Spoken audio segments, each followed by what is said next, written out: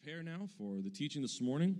We're continuing in this sermon series called Fearless Prayer, and today is going to be a part 2 sermon building on last week's topic, which was faith in prayer and what that means. And so our text for looking at this is going to be the same as last week. It is Mark chapter 11, verses 20 through 24. So if you want to turn there in your Bibles, then I'll give you a moment to do so. Once again, we're going to be in Mark chapter 11, verses 20 and 24. We'll have the words on the screens next to me as well, so you can follow along there.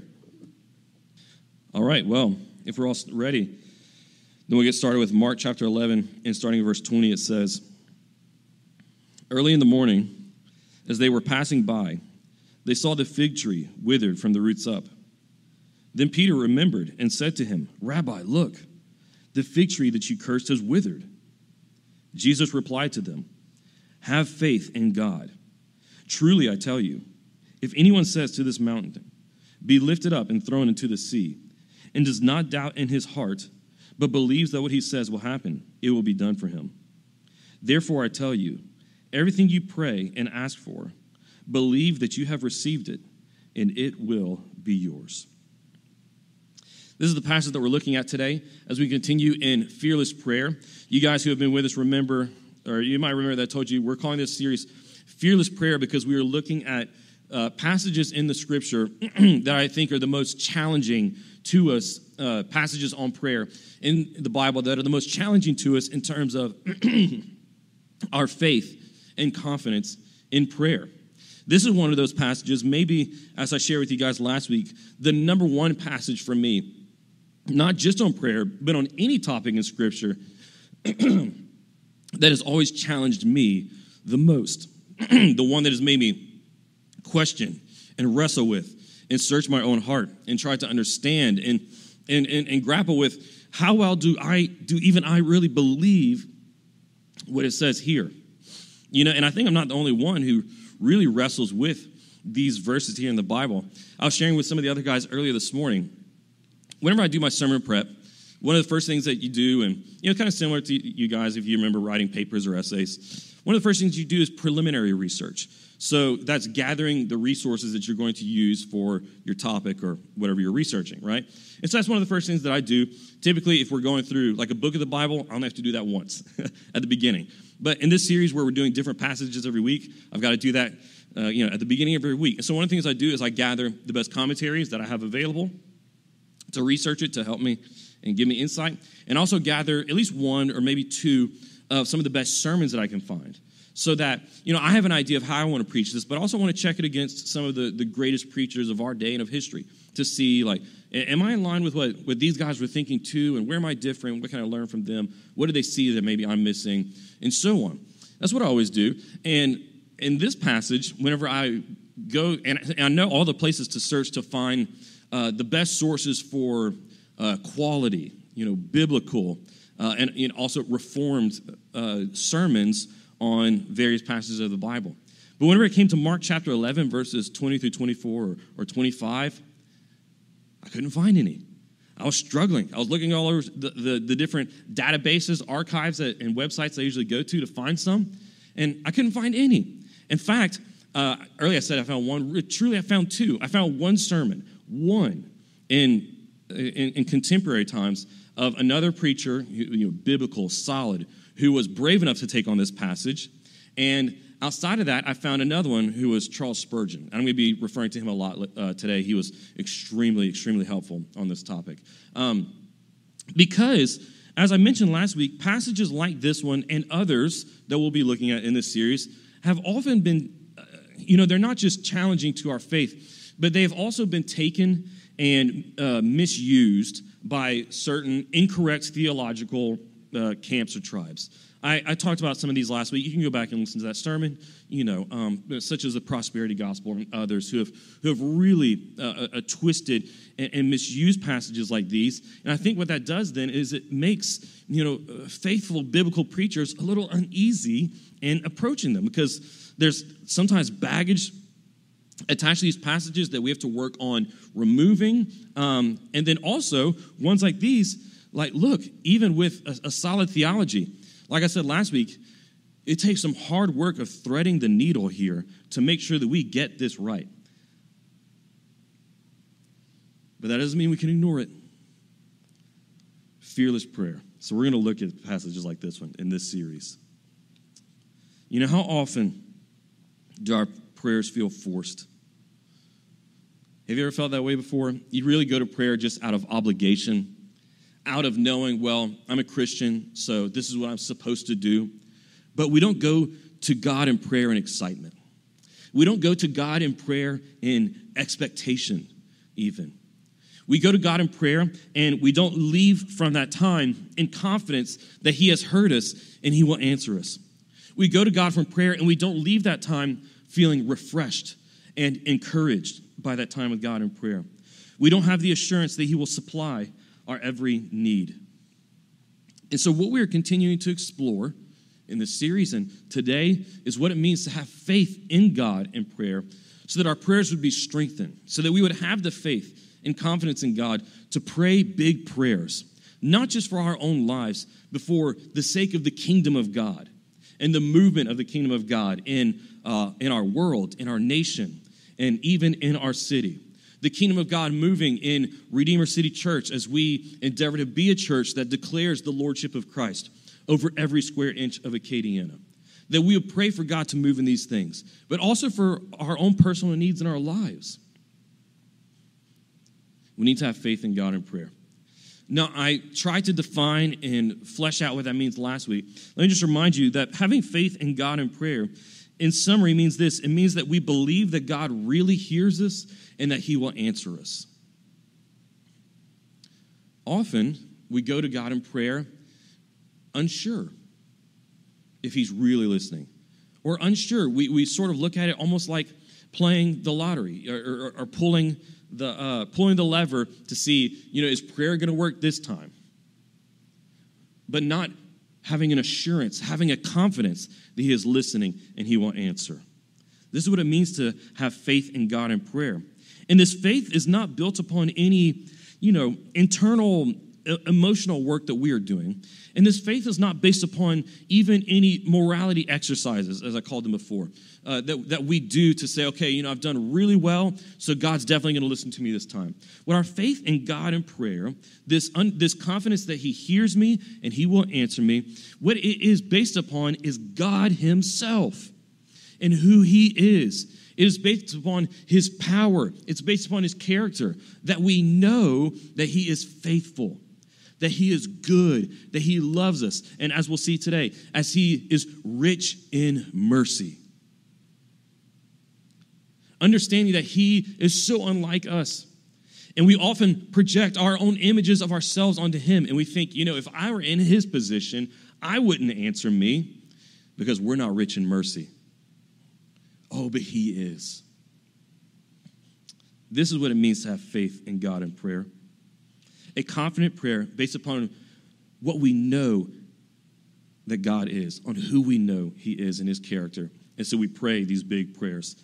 As Jesus said, prayers that have expectation and no doubt. So let's look carefully at this passage some more and consider what are some of the essential qualities of faith-filled prayer. Based off of what it means to have faith in God, what will our prayers look like? So last week, we really defined what it means to have faith in God in prayer. This week, we're looking at what does it make our prayers look like? What qualities and attributes will our prayers have if we truly believe in him? So we're going to look at three things. Let me begin with the first one. So first, there should always be some definite objects for which we pray. If we truly believe that God hears us, that he listens to us, and that he answers us, and that it's not just like, pulling a lever at a casino and am I going to be lucky this time or not? Prayer is, it's not a matter of luck. Prayer, it's not a wish. What do you do at birthdays? Maybe you don't still do this, but maybe as a child, they put a cake before you, and there were some candles on it, and you went to blow the candles out. What would you do first? You would close your eyes and what? What would you do? Make a wish, and then blow them out. And just hope for the best. Faith in God in prayer is not just making a wish. I got to have this excellent conversation this past week with a philosopher named Timothy Pickavance. And we talked about the interplay and connection of knowledge and faith. And he explained it so well. He said, we have all these bad ideas about what faith means out there. But if we look at what it means in the Bible, biblically, Christian, according to the Christian worldview, what does faith mean? He says faith is just another type of knowledge. We gain knowledge by various different means. One of the ways that we gain knowledge in science is through observation with our physical senses and testing and so on. He says, but there are other ways that we can know things. And faith, according to Scripture, is another way of knowing God. And so whenever we know God and we have faith in him, then we come before him with these specific objects that we are praying for. Because we know that we are not just making wishes and then hoping for the best, and we're not just playing the lottery, but that we are speaking to our Father who loves us and who is eager to grant our requests and to supply our every need. And so notice that Jesus says that everything you pray for, believe that it is yours and you will have it. In other passages, in other translations, it says, and know that anything that you pray for, he hears and he will answer it.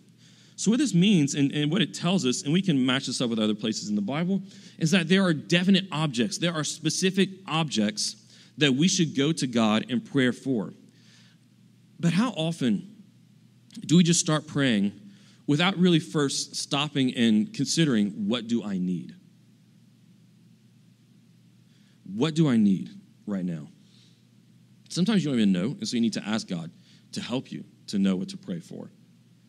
But frequently, we go before him, and, we just start praying in all these paraphrases and with all these cliches that we've heard in church before, or maybe the things we've heard other people pray before. And maybe we'll even say, God, just give me the things I need, and help me to be a little bit more relaxed and to be nicer to my kids, and just for your will to be done. And we think that, that should do the trick. But we don't really ask for anything specific. Have you ever had a New Year's resolution succeed without putting a clear end goal on that resolution? If you don't begin the year with some direction that you're going in, a goal to accomplish, then you're not going to accomplish any goal, right? If you're an archer who closes his eyes and just moves around, having no idea what target he's aiming at, he's never going to hit the target. If you are going to be invited into the royal courtroom of a king or queen, if Elizabeth just died, but if you're granted presence before Queen Elizabeth's court to go and make any request you wanted before her, you certainly wouldn't say to yourself, I'll think of something when I get there, right? The captain of a ship, if they're going out on an exploratory voyage, if he doesn't know what they're looking for, then they'll never find anything. And the same is true in prayer. The same is true in prayer, friends. We need to know in our hearts and in our minds that which we are going to God in prayer for, and lay those needs, lay those goals specifically before him. Whether they be goals for the kingdom, goals for our church, for the success of our ministries, for the lost to come in and hear the gospel. Those people pray by name. That is so much more of an effective request than to just say, God, whoever's out there that you think would be a good fit, send them in. But no, those that pray them by name. Those needs and goals that we have for the kingdom, that we have for our lives, for those needs that come up in your homes and in your personal lives, bring those before him. These are more effective prayers. Like I said, Spurgeon has been an extremely helpful guide in this passage and this topic. And he said this about being specific in our prayers for people and for needs. Spurgeon said, when you pray to him, tell him what you want. If you have not money enough, if you are in poverty, if you are in straits, state the case. Use no mock modesty with God. I love that. Come at once to the point. Speak honestly with him. He needs no beautiful paraphrases such as men will constantly use when they don't like to say right out what they mean. If you need either a temporal or spiritual mercy, say so. Don't ransack the Bible to find out words in which to express it. Express your wants in the words which naturally suggest themselves to you. They will be the best words. Depend on it. Name persons, name things, and make a straight aim at the object of your supplications. And I am sure you will soon find that the weariness and dullness of which you often complain in your intercessions will no more fall upon you, or at least not so habitually as it has heretofore done. How many of us practice what Spurgeon said there, this mock modesty before God? Or maybe we try to make it even very theological and understand, well, we don't want to be like those who go into the error of a name it and claim it mentality, or so on. And so I understand that instead that God is sovereign, and so I'm just going to lay things into his sovereignty. You know what Spurgeon says, and what this passage in Mark 11 suggests, and other passages, is that this is not how God desires for us to come to him and make our requests known before him. But that what he instead desires is that we would, as Spurgeon said, state the case, whether it is for temporal or spiritual things. Spurgeon says, so whether it's for spiritual things, whenever you pray for God to help you to overcome sin, to make you more like Christ, and to advance his kingdom, we know without the shadow of a doubt that those requests are always answered. Because whenever we pray requests that are in line with what God desires, we know that he will answer them. Right? He is eager to hear those things. But then we often tend to have much less confidence when we pray for those, as Spurgeon said, temporal things. What he means by that is those things that are not, they're not spiritual. He says, if you are in financial distress, praying for him to supply. If you need healing, these are temporal things. If you need healing from a disease, from a sickness, from an ailment, if you know those who need healing, having the same confidence and praying for those things as well. No, of course, we leave all things into his hands. We recognize that his wisdom is greater than ours, that his plan is greater than ours.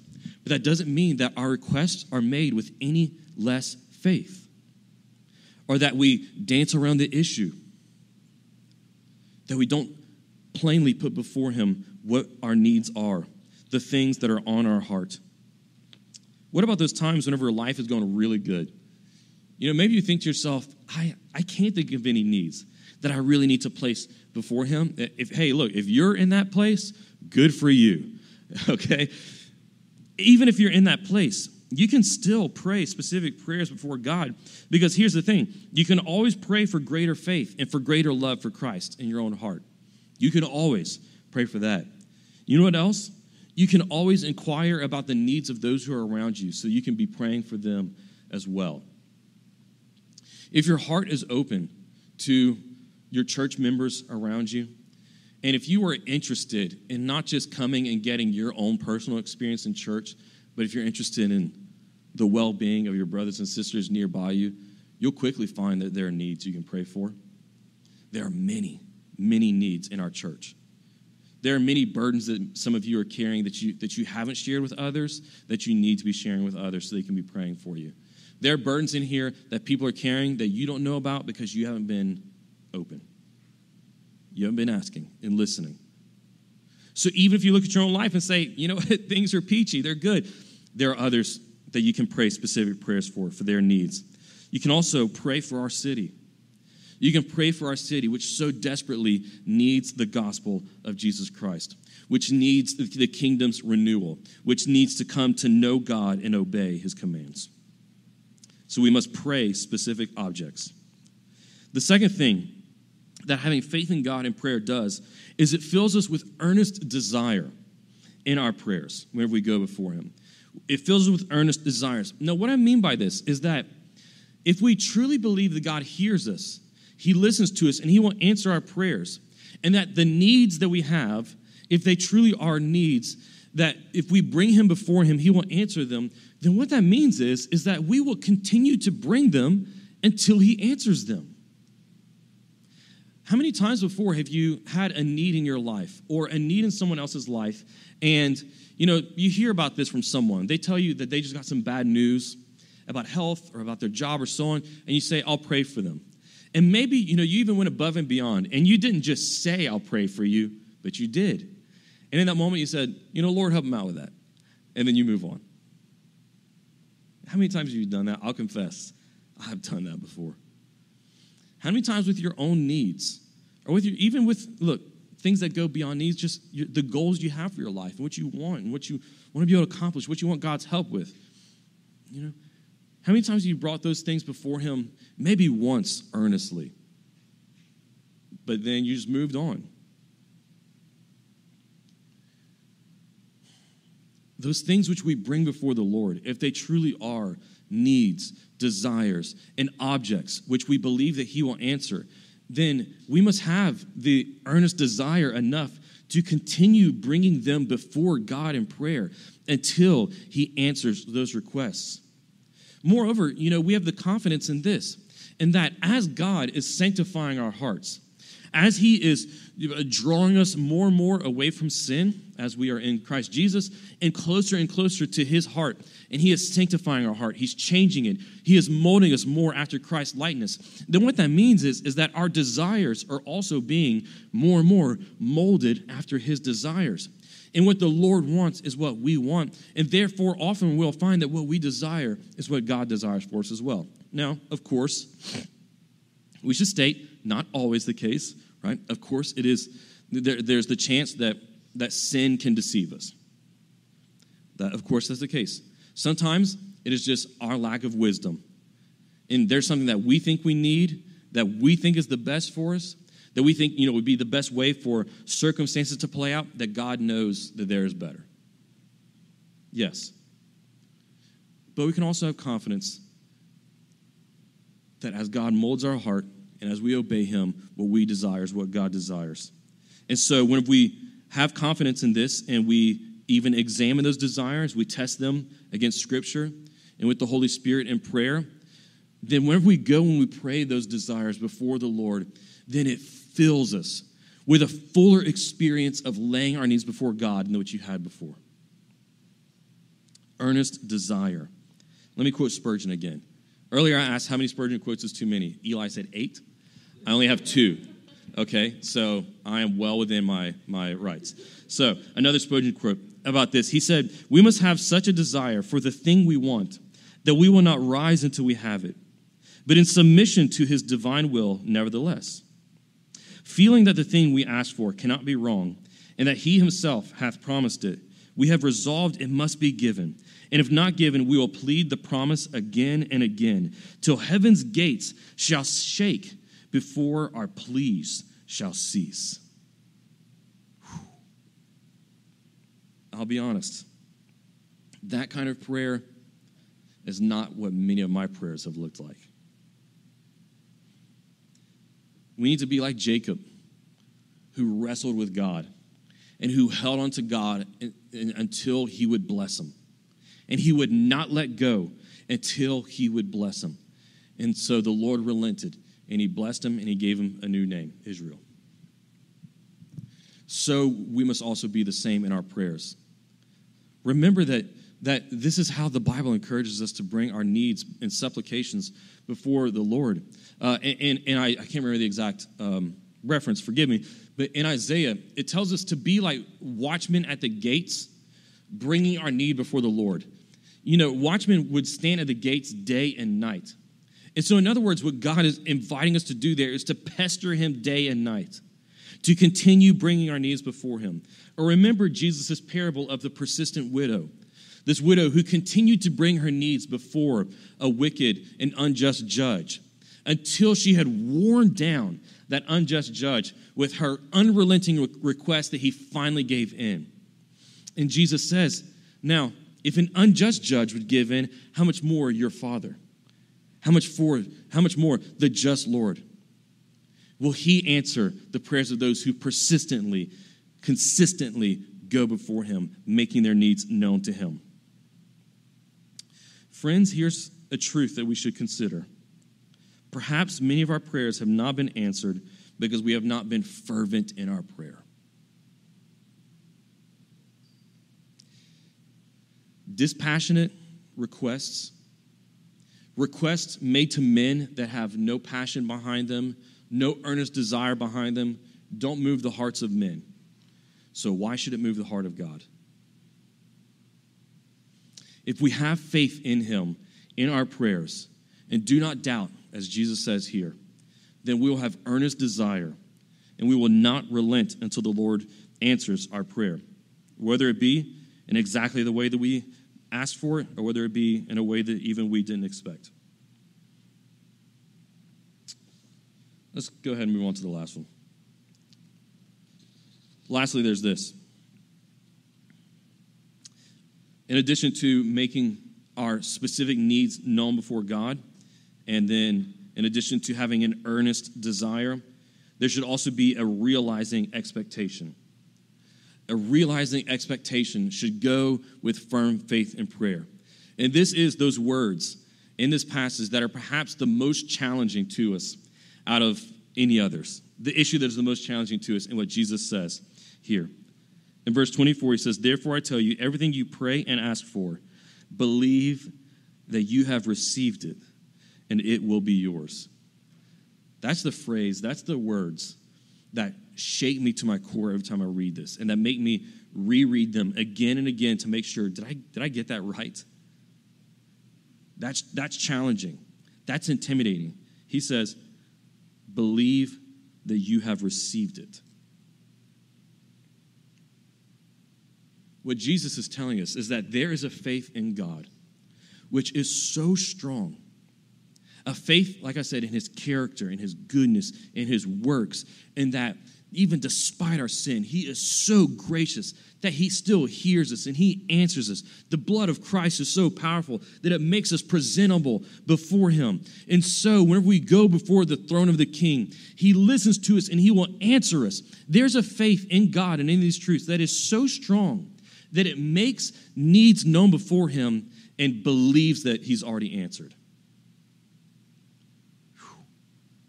That's powerful. That's challenging. I don't know if I've ever prayed with that much faith, with that much confidence. But even this, we frequently pray, and then we have to wait. And that tends to challenge us. It tends to challenge that faith. It tends to challenge how much do we really believe God has heard me? Because we make our needs known before him, and then we wait. We have to stay consistent in prayer, right? That earnest desire part. And continue bringing our needs before him and wait. And all the while believing that we have received it already. That's difficult. But it's not without precedent in Scripture. There's this really interesting story towards the end of the book of Daniel. In Daniel chapter 10. Consider, there's this story where Daniel had prayed a need before the Lord that he then had to wait 3 weeks. So he prays this need before God, and he continued bringing it before him with great faith. Daniel was a man of faith that would certainly challenge any of our faith, right? But he prays this consistently, and then 3 weeks later, finally, the angel, I can't remember which angel it was. The angel comes to Daniel to answer his prayer. And he says to Daniel, it's really interesting. The angel says to Daniel, you know, your need was made known to me whenever you first started praying 3 weeks ago, but I was caught in a conflict with the prince of another nation. And so I was just now able to make it here. Now, without getting into the theology of all of that, right? That's a sticky one there of angelology, as it's called, and so on. Without getting into the theology of that, let's stay focused on what our focus is here today, right? God had begun answering Daniel's prayer 3 weeks earlier. He had the answer to his prayer. He just had to wait that 3 weeks to finally receive it and to know that he had received it. God heard him at the very first and had already begun working things in order to send the angel to answer Daniel's prayer. So often, we have to pray in firm faith and believe, as Jesus says here, that we have already received the answer to our prayer and wait. So how do we do that while we are waiting? Well, just because we don't have the answer in our hands yet, we believe that while we are waiting and while we are consistent and fervent in our prayers, the Lord is working things together. The Lord is moving things. The Lord is changing hearts. You know, that person that you've been praying for to come to know Jesus, that neighbor or friend, that family member that you've been bringing before the Lord for weeks or for months or for years. Who knows what God is doing? Who knows what God is doing in their heart, in the circumstances of their life that is going to take some time, but that the answer to your prayer, he already has. For those needs that you have in your life, spiritual or, as Spurgeon challenges, those temporal ones as well that we're sometimes, just nervous to lay before him. Those needs for a blessing of healing or a blessing in finances, a blessing in circumstance, a blessing in your job, whatever else it might be, bringing those things before him, as Jesus said, believing that we have received it, believing he hears my prayer, and he is bringing the answer. He is bringing my relief right now. He hears, and he will answer. He will bring the belief. An expectation that God hears us and will answer us in request for spiritual and temporal needs is an expression of uncommon faith. It's an uncommon faith, and it is truly faith. As I helped us to understand last week, once again in this project that we have of threading the needle here between all these different errors that we could fall into, praying these things in uncommon faith doesn't mean having a sense of entitlement, that we can just claim blessings that are already ours and have them, right, as word of faith and prosperity gospel teachings would tell us. But it also means that we don't ask. We trick ourselves and assume that God doesn't want us to pray great prayers, big prayers. This is what an uncommon faith means. And uncommon faith is the kind of prayers that God answers. The kind of prayers that Jesus says, if you pray and you tell this mountain to move and be cast into the sea, then it will happen. What kind of great works does God have in store for Redeemer? What kind of great works of testimony to his glory and to his sovereignty, to the power of his gospel does he have in store for Lafayette?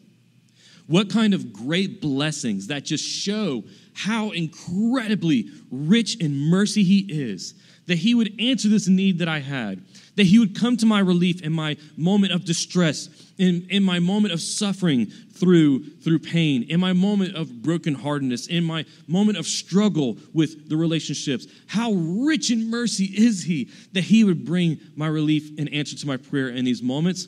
What kind of great answers to prayer does God have waiting for us? But we have had uncommon faith. We have not had fearless prayers to ask them, to make those requests known before him, to believe, to expect, and to believe and expect enough that we continue praying until he answers. Oh, how many expressions, as Paul says in Ephesians chapter 3, of the height and depth, width and breadth of his love does he have waiting for us if only we would pray. Let's pray. Lord, we come before you now. And Father, we confess our unbelief. We confess, Lord, how so many times we have not brought our needs before you because we have tried to handle them in our own power. Lord, we have so often not stated to you exactly what is on our heart because we don't trust that you are good and loving enough to really want to hear it and to really want to answer it. But Lord, we know that you are a good Father who desires to answer our requests and to bring us nearer to you, and so you want us to make our requests known. Father, help us and grow us this morning to have the kind of faith in you that Jesus spoke about here, that we would bring all of our needs and all of our goals and what we and the movements of the kingdom that we desire to see, that we would bring them before you, that we would not doubt, and that we would believe that we have received it, and that we would see you answer it. We pray these things in the grace that comes from our Lord Jesus Christ, and in his name we pray them. Amen.